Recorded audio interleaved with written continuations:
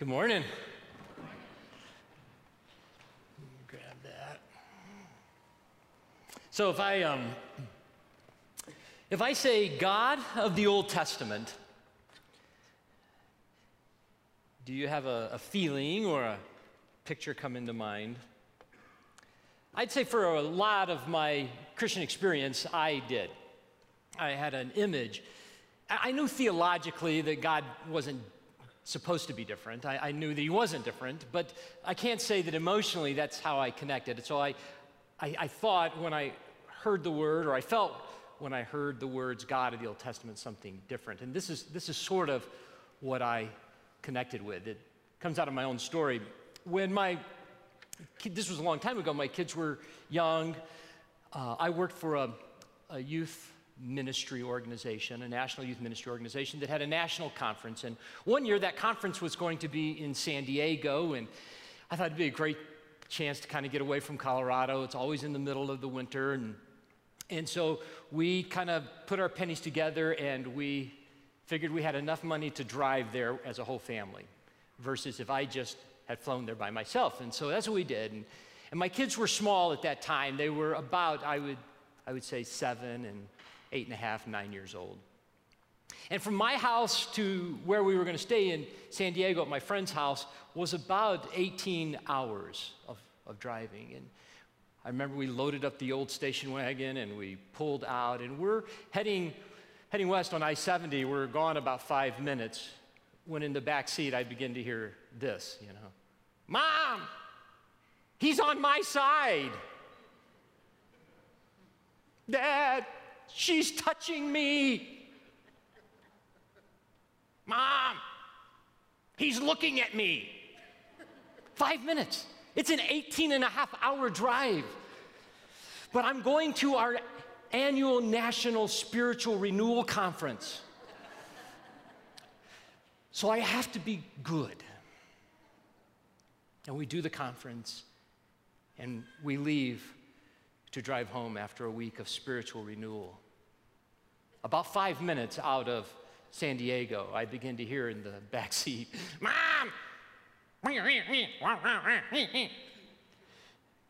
But the conference is over. I don't feel like I need to be so spiritual anymore. But I actually did pretty good. And I remember, I can still visualize, I know we were somewhere in the plains of Utah. I know we had been driving for maybe 8 or 9 hours. And I began to hear them ratchet it up. I had told them to be quiet. And I will admit, because I am driving, and we all know that the driver is the pilot, and quite frankly, I was really irritated with my wife, who is co-pilot and in charge of passenger conduct, and not doing her job. And somewhere in the middle of the night, as they began, I had an aneurysm as I was driving. And something exploded, and I began to go like this. I told you to be quiet. It's not safe. And I couldn't reach them. They had pinned themselves into the corners of the seats. And this really irritated me, and so I just yelled at them.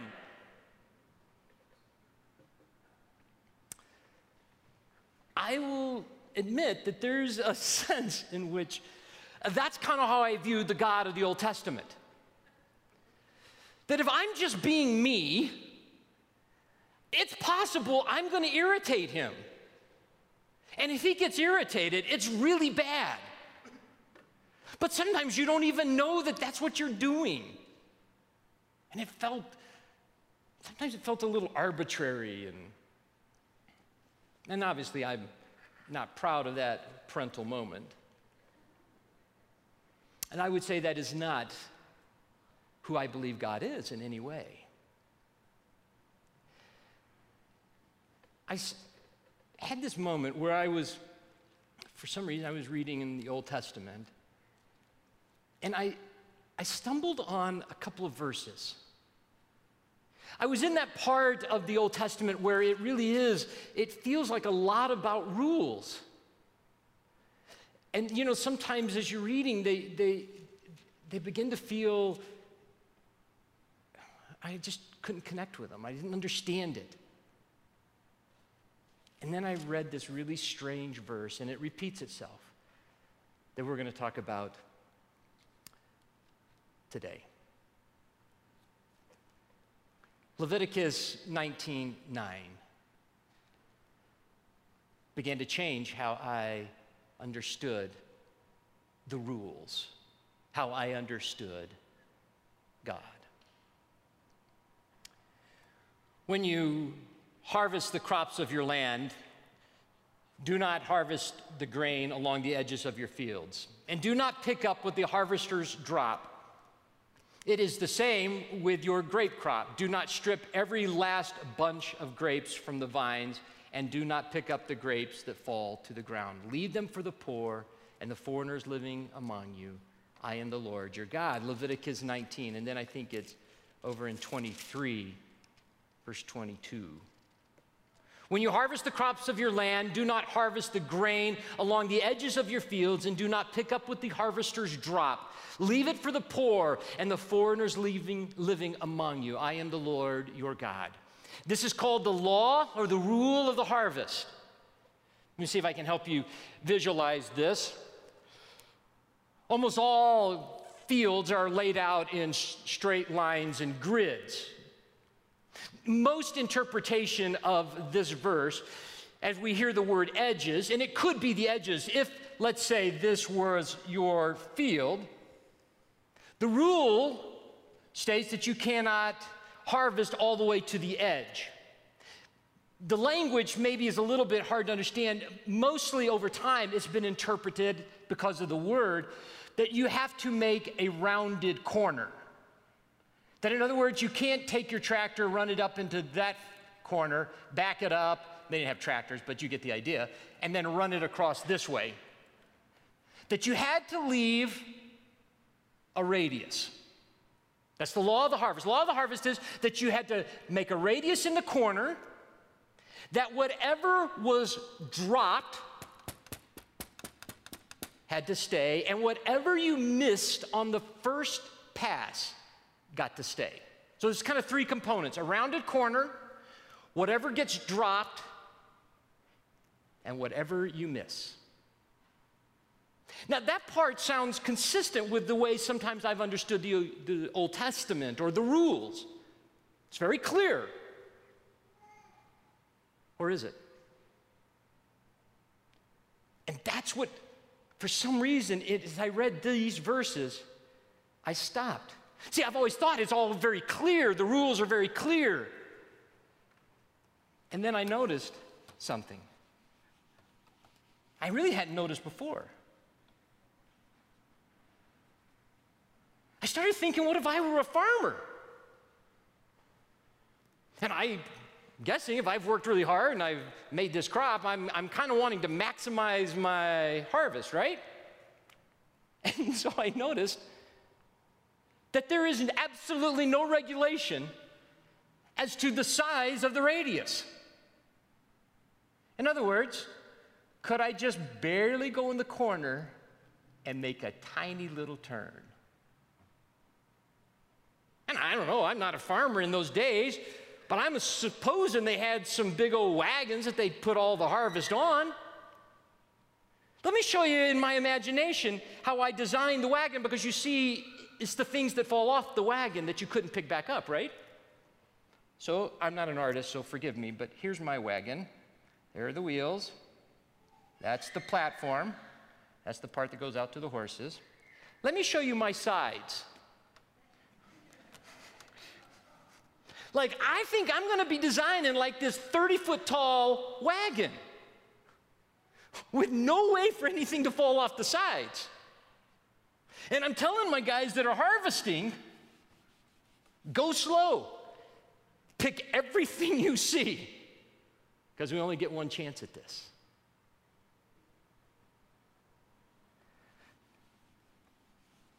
And it began this thought that I've missed understanding the rules. because I immediately begin to think of the application, or what I'm going to call the fruit of the rules. And I made a little change because as I began to think about that, and I noticed that God didn't give anything specific about the corners or how slow to go or how tall my wagon could be.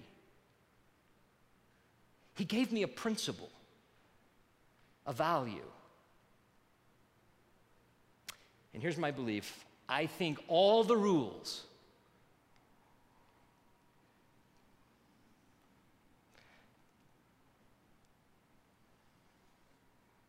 are about the root and not so much about the fruit. All of the rules are about the roots and not the fruit.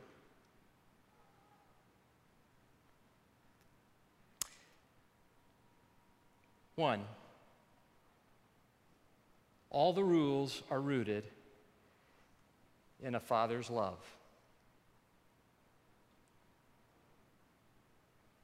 And all of the rules are rooted in a value that comes out of that father's love. How it gets expressed can look very different.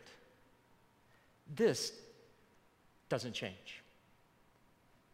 So, for example, in this story about this rule about the law of the harvest, what are the values?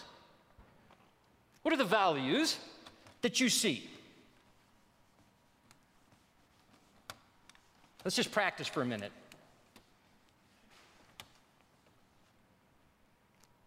What are some of the values that comes out of a father's love? Love for the poor, okay? So, God loves the poor. Anything else? Generosity.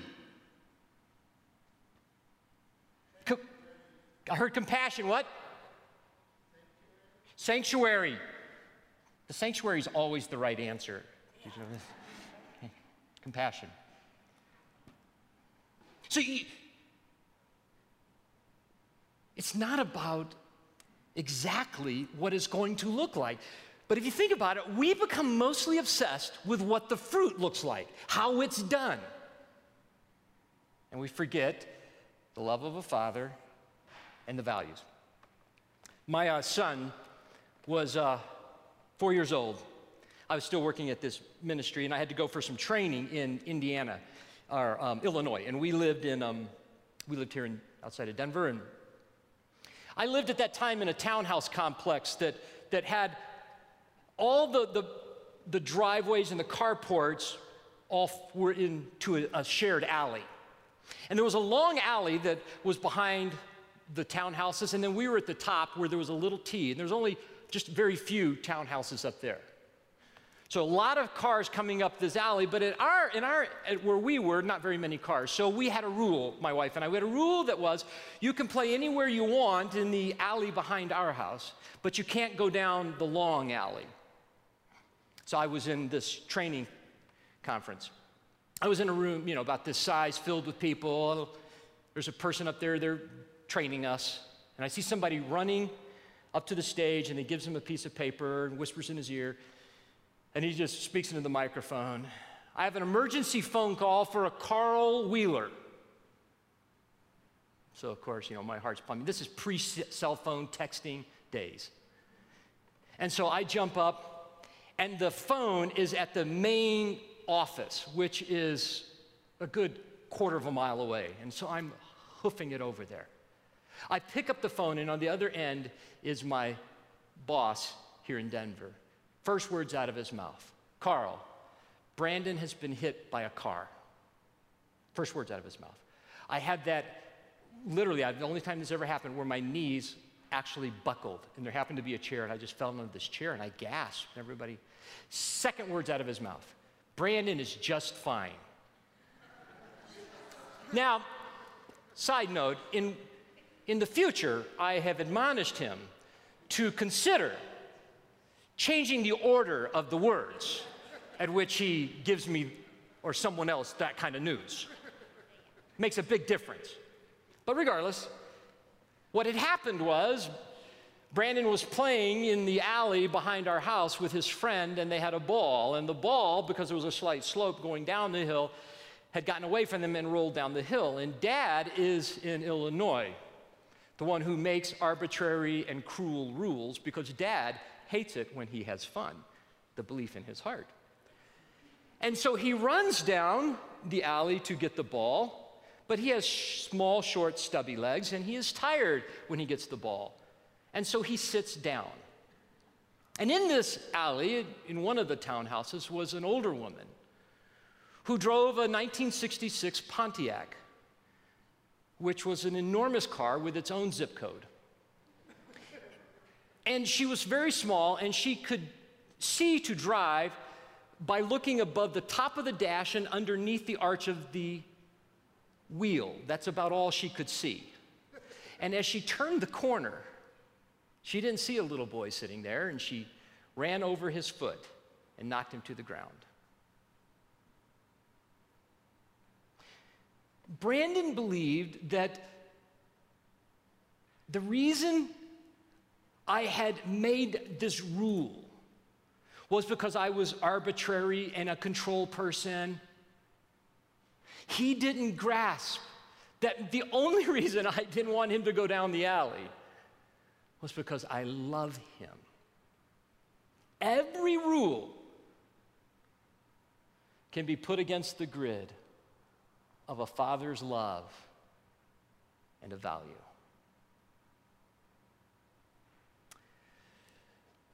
We're going to practice with some examples.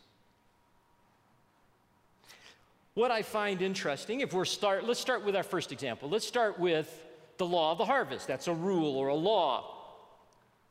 And I understand that God has tremendous compassion on the poor. He talks about that. What is fascinating about the rules is in the rules, these quote, the laws of God, there is no winner and loser. In other words, God's compassion for the farmer is equal to his compassion for the poor and the sojourner. In other words, God knows, even though I may not feel that to be generous is in my best interest. Not just in the interest of the poor. They benefit also. We all benefit. See, the rules of God are rooted in such a way that there's no such thing as a loser in the rules. Because only God can sort of work that out. So the idea of making a radius corner or leaving food is as much for me as it is for them. You and I, unlike maybe other generations who had their own struggles, but we live in a culture, many of us live in a culture in which we experience and see the devastation of greed. We know people who have more things than they can ever manage, and they wake up each day obsessed and worried about what's going to happen to their stuff. That's why we hear when Jesus says later on, store your treasure in heaven where bad things can't happen to it. Because bad things are going to happen to our stuff here. Jesus knows what bondage is to that. And one of the ways out of bondage is generosity. One of the ways out of the bondage of greed and never having enough and the worry and the anxiety of that is to practice generosity. It's a gift to us. The rules are not a curse. What is the rules can be explicit or not so explicit. What are the rules around alcohol, for instance? Think about what you know, either from the Bible, it's okay, or what are the rules about alcohol?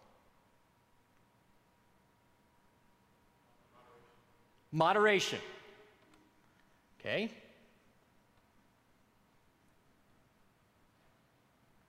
What else?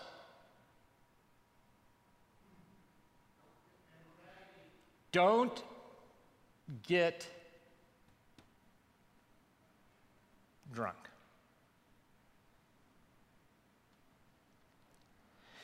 Sort of, you could probably say those two capture the way the rule is supposed to look. Moderation and don't get drunk. Now here's my question. What's the definition of drunk? And what's the definition of moderation?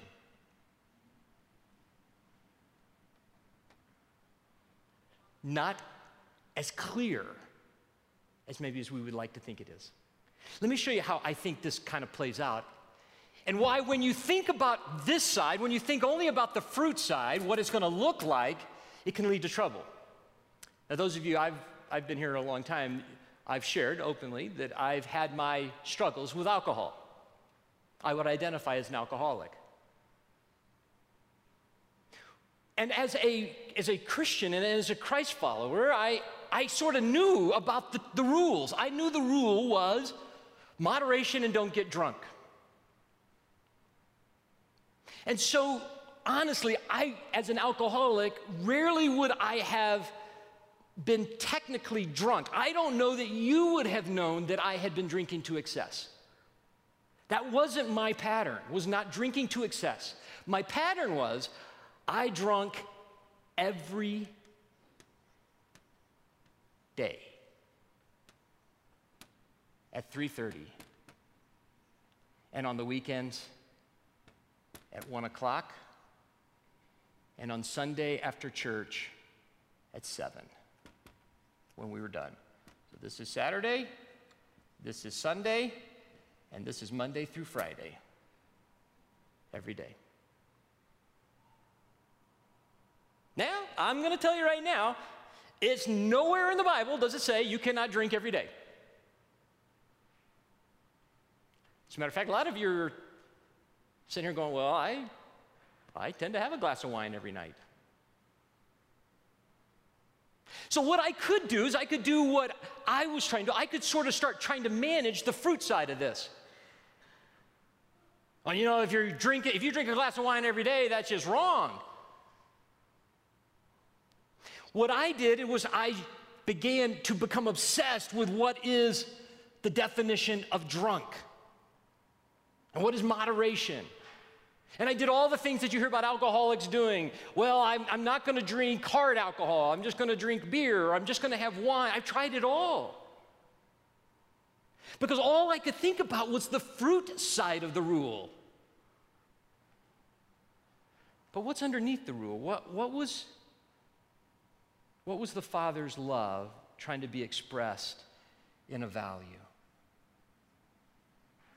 What was the value that God wanted for me? He didn't want my life to be controlled. That's what he wanted. God didn't want me to wake up every day with the shame of failing.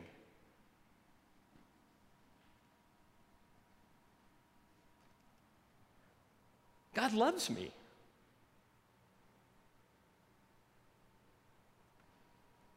If you become obsessed with the fruit side of things, you're going to talk about amount and ritual. If you talk about the heart thing, it looks different. So for 6.5 years, I haven't had a drink with God's help. And as I've shared that story publicly, often somebody will come and want to talk to me. And they will ask me this question, Carl, do you think I'm an alcoholic? I always tell them there's no way to know. I never talk about amounts or often. I just ask them this, is your life controlled by alcohol?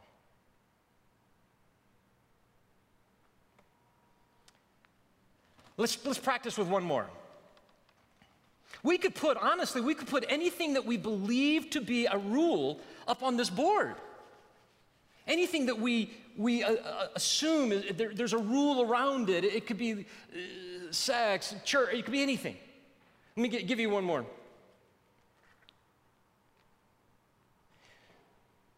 This is going to sound strange, but if you think about us as humans, how we do this, I'm going to put the word evangelism up here. Now, I became a Christ follower in 9th grade. I'm now 54, so in the intervening years, I will say this. I don't know that I've ever heard a message on evangelism where I walked out of the message feeling better about myself than when I went in. Like it seems like the point of every message on evangelism is, Carl, you really suck. Like you're really, really a sucky evangelist. And so what I did was I tried to manage all the fruit side of it.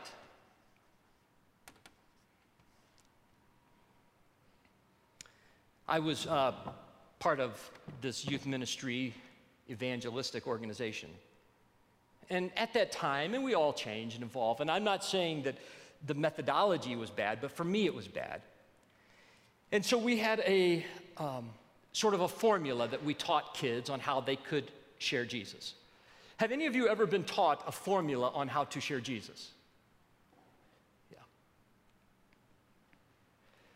And so we were in this, every couple of years we would gather from all over the country high school students, and then we would train them. And so again, I was part of that, and I was training hundreds and hundreds of kids in Washington, D.C., and in this methodology that I had this inner conflict with, that I just always felt terrible about it. I had anxiety about flying. Do you know why I had anxiety about flying? I'm not worried about falling out of the plane. I was always worried that I had to begin and end a conversation about how to come to Jesus with the poor schmuck stuck next to me. And I had all this anxiety about it because I was just obsessed with the fruit rule side of it. So anyhow, we're in Washington, D.C., and I'm walking along, and I just finished one of the sessions. And so there's a bunch of kids, kind of walking with me. We're walking back to the hotel, and sort of out of the shadow, this woman sort of appears, jumps out. And she has like this little, you can tell a little saying that she has used lots and lots. I'm hungry. Will you give me $1? I'm hungry. Will you give me $1? I'm hungry. Will you give me $1? Something like that. And so she jumped out and she said, I'm hungry, will you give me $1? And I sort of stepped back, and it was late, and I didn't want to mess with it. And so I just said to her, well, what's your name? She said, Nadine. And I said, well, Nadine, there's a McDonald's across the street. I'd be happy to go over there and buy you a hamburger.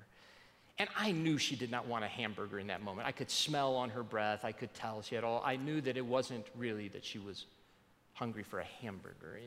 And then she got mad at me, and she said, well, I'm not hungry right now. I'm going to be hungry later when you're not here, and I won't have any money. So can you give me $1 now, and then I'll buy a hamburger later when I'm actually hungry? And I said, no, I won't do that. And I just moved on. And so I get in bed, and I'm thinking about the next day, and I'm going to be training these kids on the 7 rules and laws about evangelism. And then I'm thinking about how this woman appeared, and these guys are watching me. And basically, we're trying to tell them to turn every conversation into an opportunity to share Jesus. And I'm feeling really guilty because I just blew her off. And so I prayed this little prayer. I said, Lord, I feel really bad about that. Will you give me another chance with Nadine? And so finished the conference, and I had a break one afternoon, and so I went and did this bus sort of tour where I didn't have time to go tour all the sites, but I kind of wanted to see them all. And then I got off on the other side of Washington, D.C. and started walking my way back to the hotel. And I was a long ways, a couple miles from where we were, and I looked down this hill, and I see Nadine down there panhandling again. And I remembered my prayer, and I get all excited And so I'm running down the hill, Nadine, Nadine! And this poor woman is completely freaked out because she has no memory of just a couple days ago because she was kind of drunk and she doesn't even know who I am. And I can see in her eyes, she's sort of backing off of me. She goes, how do you know my name? I should have said, I have power. But I explained, I said, hey, I met you just a couple days ago. As soon as I said that, she goes, hey, I'm hungry. Can I have $1? And I said, whoa, Nadine, I've heard the spiel. And I reached in my pocket and I said, I've only got I think I had 36 cents. I said, I'll give you 36 cents. Let me ask you one question. This was part of the tool we were training kids with at that time. And she said, sure. And I said, here's the question. If you were to die tonight, where would you go? Anybody been in a training where that was kind of part of what you were taught?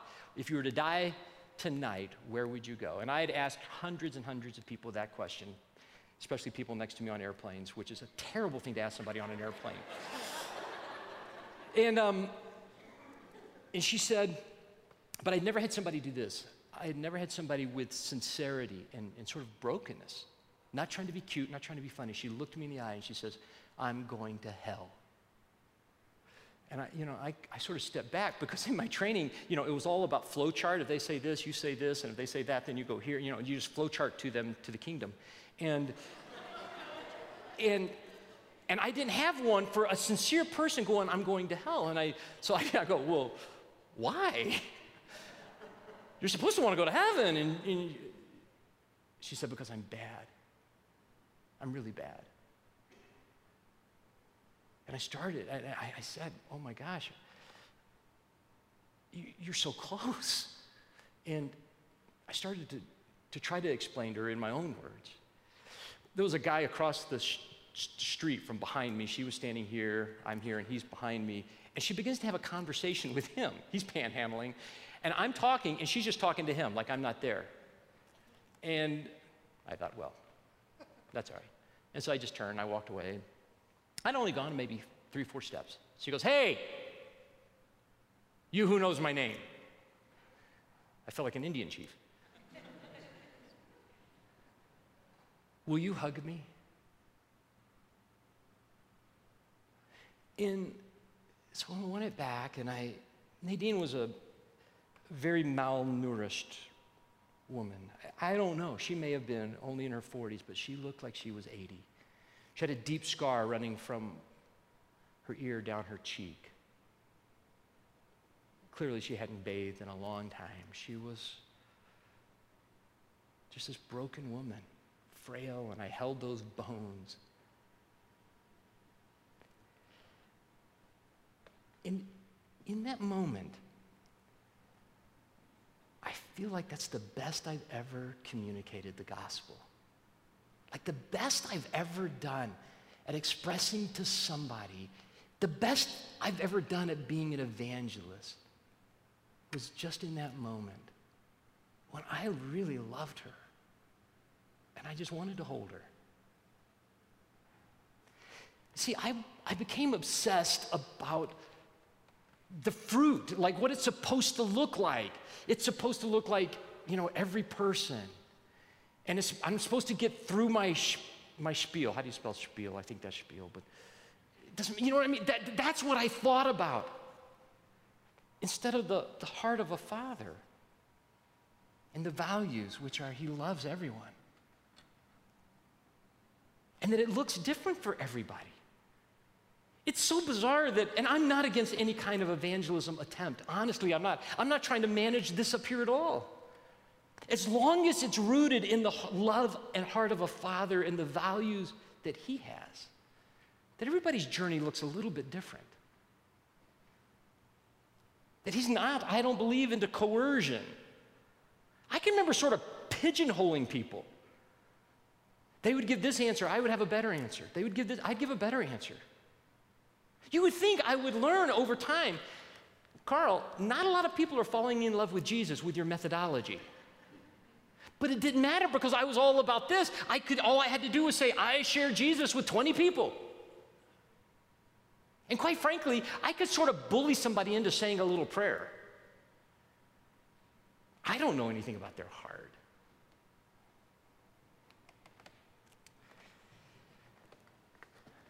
Every rule is rooted in the heart of a father and in values.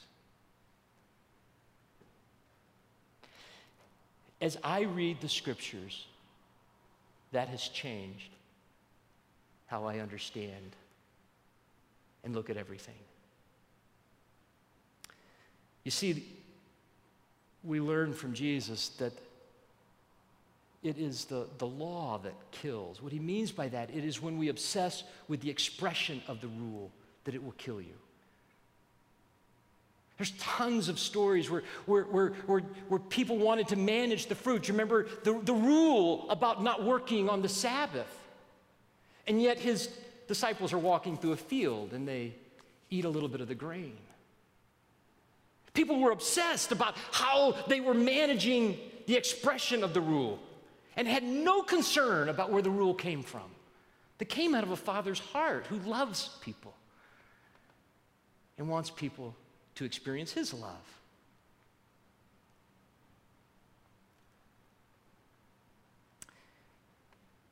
Every rule is rooted in the Father's love and in deep values. Let me pray for us.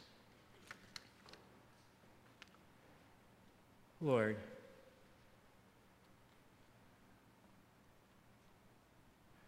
we have experienced your grace, your forgiveness. We've experienced your heart. Draw us back to that every time we're confronted with the feelings of shame, regret, because we didn't live up to a rule. Help us live out of the values that you have for us, what you want for us. Change how we experience you and how we read your words. In Jesus' name, amen.